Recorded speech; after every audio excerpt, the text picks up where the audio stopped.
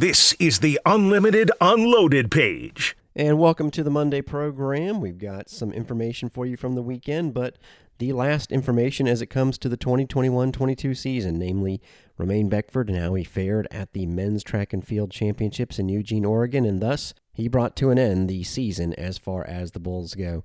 On Wednesday's show, we'll give you plenty of audio of some highlights from the year. I'm going to give you one moment that you probably either forgot or didn't hear in the first place. That was one of my favorite moments coming up in our second segment.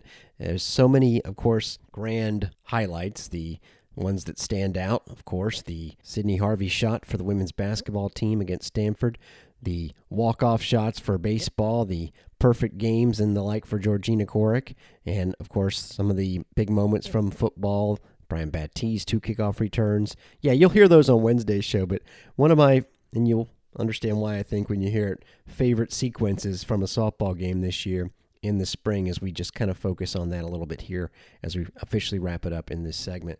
Won't be as long of a show today. We'll enhance it if you're listening on the stream in between airings with what we do from time to time, and we'll do more of because we have more time to put some together here in the summer. We call them bonus cuts, basically either past interviews or past highlights of games. And then at the end of the hour, it is Around the American. And speaking of the end, the season came to an end after midnight for East Carolina in baseball. Man, did the Pirates have a chance to, for the first time, get to Omaha. But, well, Saturday was really when they lost the thing. And then Sunday became a long wait through weather and ultimately get off to a horrible start and see their season come to an end. Speaking of the College World Series, I guess the SEC is good in baseball. So far, 6 spots out of the 8 for Omaha are secured, and 5 of them are teams that are either in the SEC or will be in the near future. And there's one more possibly. Just told you about Texas beating East Carolina. Of course, they'll be in the SEC. Oh, by the way, the conference realignment is in motion. We'll definitely talk about that at the end of the hour on Around the American, but also how it affects not just the Bulls, but the SEC. It's all going to happen one more year as we have it now, and then 2023, 2024, we'll have your teams and probably Oklahoma and Texas in the SEC at that time. But anyway, back to the field of teams making it to Omaha. Oklahoma is another, yes, future SEC team, which had to start off. Despite winning the Big 12 championship as far as the tournament went, people thought they should have been a host, the Sooners, and give them credit. Oklahoma, one of the teams that really could have argued to be a host and said, we'll take care of matters on the road, going to Gainesville, first of all, and then going to number 4 seed Virginia Tech and winning yesterday. So those are your future SEC teams that are in the College World Series. The others, of course, are current SEC teams. Texas A&M was the very first to take care of matters, joined by Arkansas, which, again, had to do it on the road, specifically in North Carolina, and Ole Miss, which was the last team picked for the NCAA tournament. Guess that was the right pick. Dominated Southern Miss, shut them out a couple of times. And Ole Miss, by the way, which went below 500 in the SEC. You heard me right. Below 500 in the SEC is in Omaha. And again, that shows you how good the SEC is. However, the one team that you would have said for sure is going to be in the College World Series was the one that didn't make it. Number 1 national seed Tennessee, which hit the 4th most home runs in a season in NCAA history, 158. Had the best ERA in the country. Insane. And, of course, against Notre Dame yesterday, had a 3-1 lead going into the 7th inning. Looked like they're going to get their typical win. Had only lost 1 3-game series all year. Well, this was a 3-game series, and Notre Dame ended up beating them 7-3. Speaking of teams like Oklahoma, Notre Dame very much arguably could have been a host, instead had to go to Statesboro, Georgia, and took care of matters. 2 more spots, and yes, one of them could be another SEC team. Auburn, which got forced to a deciding game by host Oregon State. That's the impressive part. A lot of these teams doing it on the road. And then finally, Stanford has forced a final game with UConn. Yes, the team that the Bulls started off their season against is 1 win away from making it to Omaha, even though UConn will have to work against the number 2 team. Just so many crazy games last weekend in the regionals and this past in the super regionals. The Stanford-UConn game that UConn won kind of stands out because the Cardinal hit 8 home runs and lost, most homers they'd hit since '04. They hit 4 in the bottom of the 9th, including Brock Jones' 3rd to get it going. It went from 13-6 to 13-12, and UConn just hung on. It really puts into perspective how incredibly difficult it is to win that thing, because you have to, more often than not, go through these unbelievable ups and downs just to get to Omaha, and then you have to win a handful of games once you get there. I tell you, it makes you appreciate what the Texas Longhorns did this weekend alone to East Carolina, because they now will have been to Omaha 38 times, and the Pirates are looking for their first trip. Again, we'll detail that at the end of the hour. But the end of the road for the USF programs, or the end of the track, I should say, came on Friday afternoon. Romaine Beckford competing in the NCAA finals in the high jump already. 3 bulls had competed on the women's side on Thursday, and unfortunately for Beckford, he was hoping for a top 8 finish, maybe even higher than that. He could not get to the same height that he did at the East preliminary meet, so he finished in 13th place. Still, 13th in the country gets you second-team All-American status. And, of course, Beckford, an outstanding addition, one of so many, to the track and field program of Eric Jenkins. His actual height was 2.15 meters, which is 7.5 inches. What he had done at the regional meet was the next bar up, basically another quarter inch. Little small things, right? And track and field, if he had hit that height, he would have been in the 6th or 7th place range. As it turns out, he was one of 7 individuals whose last height hit was the 2.15 meter.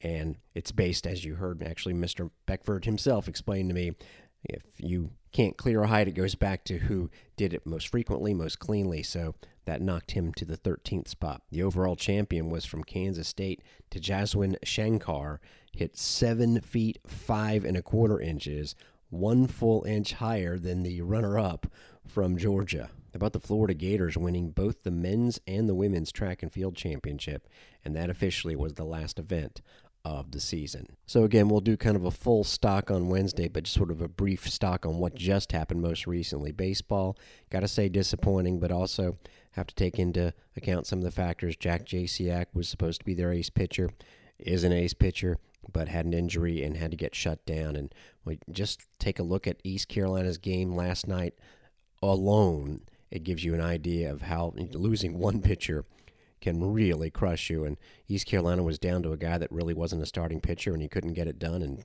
Texas had a guy go 6 innings. Pretty good guy as well. So if you don't have your number one guy, someone that can win you games, the Bulls just did not have that this year, unfortunately. We're used to seeing it in the past, having a starting pitcher that you knew was going to go out there and win you a game, and they just didn't have it. Offense was pretty good, had its moments, but also could have been better. But I think, and you know that Billy Mullen's staff knows this, they're going to have to get a deeper pitching staff, one that can, again, be one you can lean on to carry you through parts of the season, and eventually the big part, the end of the season, where you really need the pitching staff to go deep. Softball, of course, that was kind of an issue as well, if you really want to break it down, the pitching staff depth. Needless to say, the Bulls were fine at the top. And now without Georgina Corrick, the secret weapon that Ken Erickson kept referring to throughout the course of the season for the future, we'll have to find out who it is. I wouldn't be surprised, and I could be way off base here, Peyton Dixon, who is a lefty freshman that was hyped up out of Delaware but just couldn't get on the field this year due to injuries, could be somebody, but you never know. Transfer portal, that kind of thing could come into play. Of course, that was baseball and softball. We just talked about track and field. Golf and tennis both did some great things. Golf advancing to the NCAA championships on the men's side, even though they did not perform up to their standards when they were there. But getting there was a big deal. And Melanie Green competing as an individual in the NCAA Tallahassee Regional, and later on making it qualifying for the U.S. Open. Tennis had those 2 magical days in Tulsa. I don't know if those words have ever been uttered, but back-to-back days, winning against UCF, the men ending the night's season, and the women stunning the top seed. It did not get any better than that for tennis. And one of those sports that we love covering, and one that, hey, is going to get some improvements. We talk about the indoor performance facility that's going to be centered around football and some of the other improvements. We'll be keeping an eye on the baseball and softball structure that's going to be going up, but tennis is also going to have a big-time overhaul to its facility. something that we will definitely be covering for you here on USF Bulls Unlimited. And even though it wasn't a sport this spring, the fact that a sport has been added that we played in future springs was no small story. Women's lacrosse, of course, we're talking about that. So, the season ends, but it doesn't end for Georgina Corrick. More big-time accolades, and oh yeah, she's probably pitching today. We'll explain what's next for her, and I'll play that highlight I was referring to earlier, one of my favorite moments of the year as the show continues. Thanks for stopping by the Unlimited Unloaded page. Again, we'll end the hour with the conference program, and that will be what we do throughout the course of the summer, Monday, Wednesday, and Friday. 2 airings of Bulls Beat each hour, and it ends with Around the American. Sometimes it'll just be a few minutes. Today it'll be longer because of the, official news from the conference. There's been an exit deal agreed to for the teams that are exiting, but also it's starting to speed up to where the new teams from Conference USA will indeed all be in place. Not this upcoming fall, but the next fall. So one more year of what we have, essentially. And we'll also, of course, on Around the American tell you how East Carolina couldn't quite pull it off. Looked like they were headed to the College World Series, but did not happen. Here on this program, couple of things to get to, and definitely keeping an eye on all of the head coaches and what they've got going on. Brian Gregory, who's a guy that I plan on talking to, as we are definitely going to have a lot of interviews this summer with head coaches, and he was pretty excited to share the news of what, speaking of people I want to talk to, an incoming Bull was able to do at the Kentucky versus Indiana All-Star game. Indiana destroyed Kentucky, by the way. And there's a certain kid on the Indiana All-Star team that is coming to USF, and I think you all should be excited about. Ryan Conwell showed out big time in 2 big wins. As I said, it was 104-77 in the first game. He was the second leading scorer, 18 points, 10 rebounds, and 5 assists. And in the second game, again was the second leading scorer, came off the bench, and in less than 20 minutes, went 7 for 12, hit 3 threes, 19 points. The leading scorer in both cases was an IU recruit, CJ Gunn, with 20 and 21. But again, Conwell, who can score from anywhere, was right behind him. Yeah, that's pretty good stuff. Also great stuff from a current member of the men's soccer team, a guy that, as a soccer guy, I certainly don't take for granted, but maybe his name should be known a little bit more out there by everyone, Sal Mazzaferro, and he doesn't draw attention to himself. Boy, a member of a defense that should be stronger. I think it looks like Marcus Murphy, who graduated last year but didn't get to play due to an injury, is going to be able to take advantage of the extra season and play for the Bulls. But Mazzaferro is an amazing member of their defense. He was just named, and this is voted on by fans of the organization. He is playing in South Georgia for the Tormenta FC2 program, and he was voted as Player of the Month. I want you to think about something. Usually, players of the month are what? Scorers. He is a defensive player, and the fans of this Tormenta program absolutely noticed it, as he got the bulk of the votes for Player of the Month for that second division team, the non-professional team.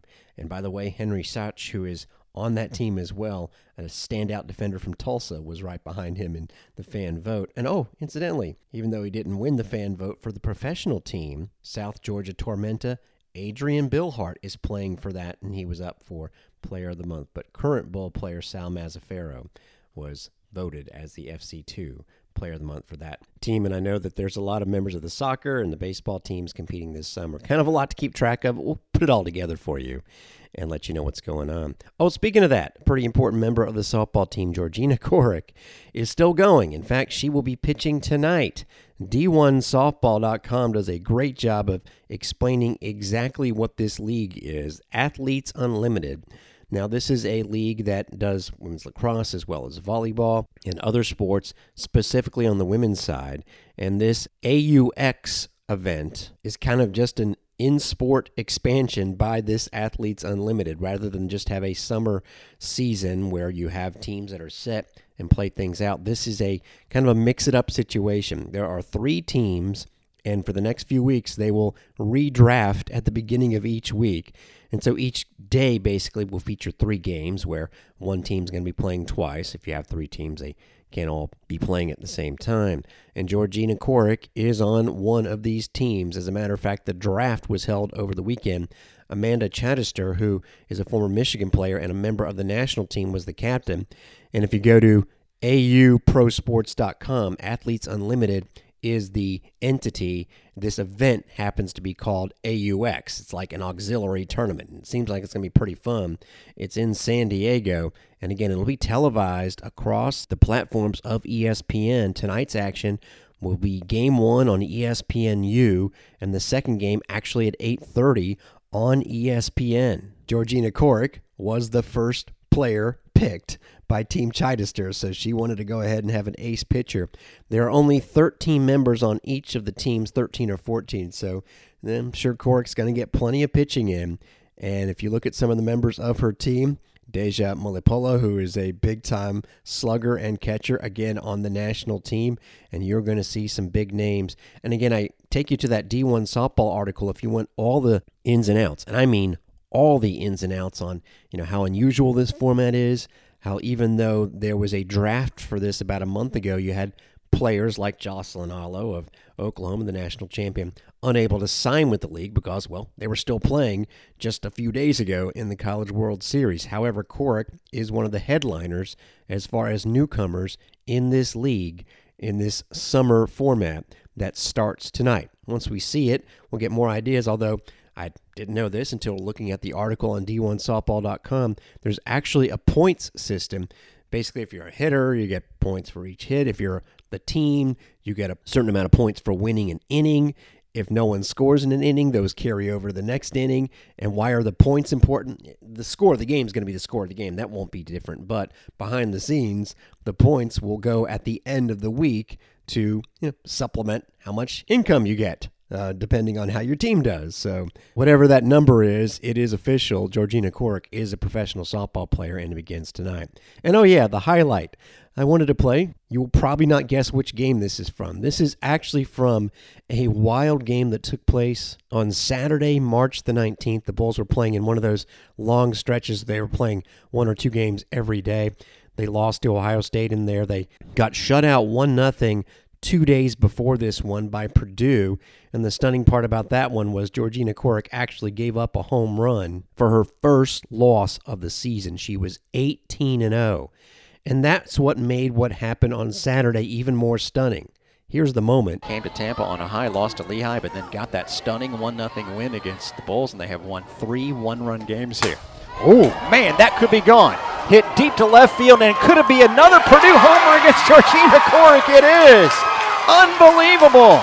Emily Cox, first pitch she sees, blasts one out of here, and she stomps on home plate, falls down. Folks, that was her only home run of the year. Emily Cox hit .071. She only started in 9 games all year. And so the Bulls were, they were losing in that kind of a scenario. They would finally, remember, they got shut out 1-0. They would finally tie the score, but then in the very next inning, it actually looked like Purdue was going to bounce back. And why? Because Emily Cox led off with a walk, and then a sacrifice bunt led to a fun sequence, if you ask me. Purdue is celebrating and their fans are going crazy. Imagine this is not the first time that Rachel Becker has been walked intentionally, but Purdue is acting like it is. And that's a good fastball taken on the outside corner for strike 2, 1-2. Of course, if you're Purdue, you're thinking only if it's in your zone because we'll take a walk. But Corrick, that was her, second walk, but that was intentional. Second walk of the inning still, 1-2. And did she go? I think she did on that changeup. They're going to check down at third base. She did. Corrick fires. Oh, there's that screwball. Starts on the outside corner and taken for strike 2. Now the crowd kind of responding, I'm thinking, to Purdue's fans, lustily cheering the intentional walk or getting loud. Boy, the Bulls infield is way back here. And a rise ball taken high and outside, 0-2. So in a game where Purdue took a lead in the second inning and got some breaks on their end, escaping some jams, maybe it can swing here. Either way, it's going to swing one direction. Let's hope it's the Bulls. With the bases loaded, Corrick on 1-2 deals. Swung and missed for 3! Rise ball, Foreman throws the ball down. That was definitely, and UCF included in this, by the way, the best back and forth between fans all year long, and you heard the Bulls got out of it. And then they would take the lead in the bottom of the 6th inning, and it was Georgina Korick herself, no, not with some big hit, but doing this to get it going. Korick squares to bunt and drops down a beauty, and that'll do the job. Almost thrown away. How about Georgina Korick with the sacrifice bunt? Fans wanted her to be called safe at first base because they thought the fielder was off the bag, but I mean, she simply dropped that ball barely in front of home plate. And that advances Epperson to second with one away, and now you've got Josie Foreman and RBI leader Alana Rivera. So a good spot here for the Bulls, you would think anyway. 1-0 to Josie. Winning run at second. And that's smoked to right field. Can that finally get over the head of the center fielder? It does! Dylan finally a play she couldn't make. And the Bulls take the lead. I'm telling you, all day long, hard hit balls have been getting caught by their outfielders. And that one, if you take that out of context, you would have thought, no way is it going to get caught. But at the last second, Dylan closed on it and almost made the grab. But a third hit and an RBI double for Josie Foreman. And the Bulls have the lead for the first time today. The first time against Purdue. It's 2-1. So that's just a little teaser of what we're going to have for you on Wednesday's show when we bring you even more highlights and some of my favorite moments of the year. But that's going to wrap it up for Bulls Beat here on a Monday. Thanks for listening. I'm Derek Sharp. Well, we knew that track and field was going to end the season this weekend. We didn't know if baseball would still be the last sport going for the conference. Actually, it was, but not going as far as East Carolina was hoping. This morning, actually, after 1 a.m. is when it all ended for East Carolina. We'll give you those details. We'll also tell you how the track and field participants did, but got to start off with something that happened on Friday. That would be the announcement of the official date of departure of schools UCF, Cincinnati, and Houston, going from the American to the Big 12, July 1st, 2023. So this next season will be the last for those three schools as members of the conference.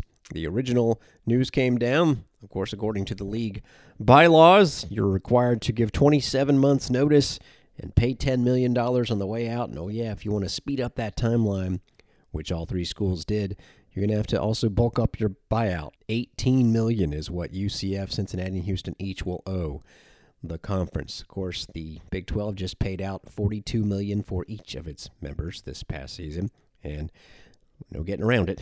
It's coming down to money, and without trying to sound sour grapesy about all this, just question aloud, competitively, how the Big 12 is going to greet UCF. I think they're going to struggle, but the money is definitely going to be a big deal.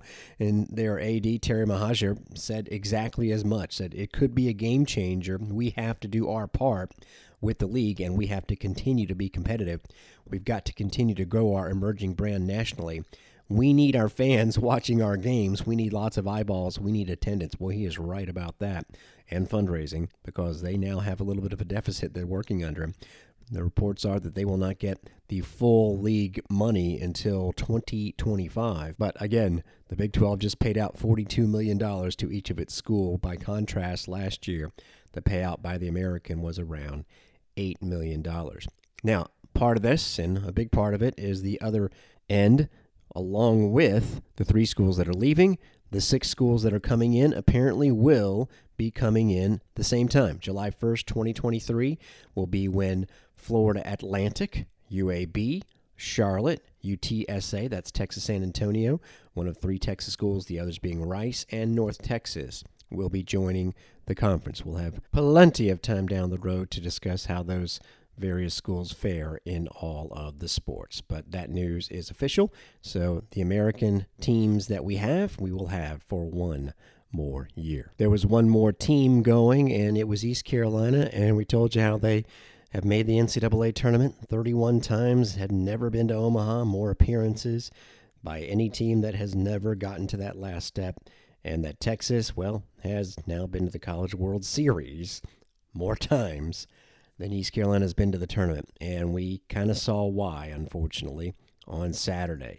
Friday, East Carolina got off to a rip-roaring start, even surrendering 2 runs in the first inning, and one thing we've talked about, 2 things really, how they have a trio of arms that can go 3, 4, sometimes even longer, extended innings out of the pen, and really make the game shorten up.